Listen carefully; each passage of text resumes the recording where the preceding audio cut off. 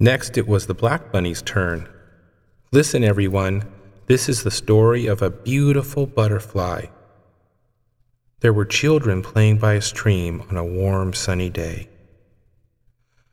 A beautiful butterfly appeared across the stream, and the children became quiet as it gently floated over the water. A little girl named Madison held out her hand with the palm up, and the butterfly perched on her hand so softly, flapping its wings. It was blue and purple, with yellow and green spots that reflected the light. The butterfly was by far the largest and most beautiful that Madison had ever saw. Just then, as it appeared, the butterfly returned across the stream and flew over the brush out of sight. Madison began to cry. "I want to see the butterfly. Why did it have to go away?"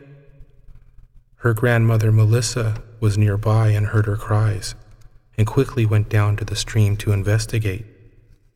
Now, what's wrong, dear?" Grandmother Melissa asked.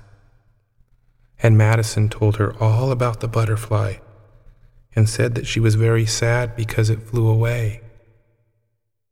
"Now, my little Madison, all you have to do is close your eyes, and you'll always see the butterfly," Grandma Melissa whispered softly.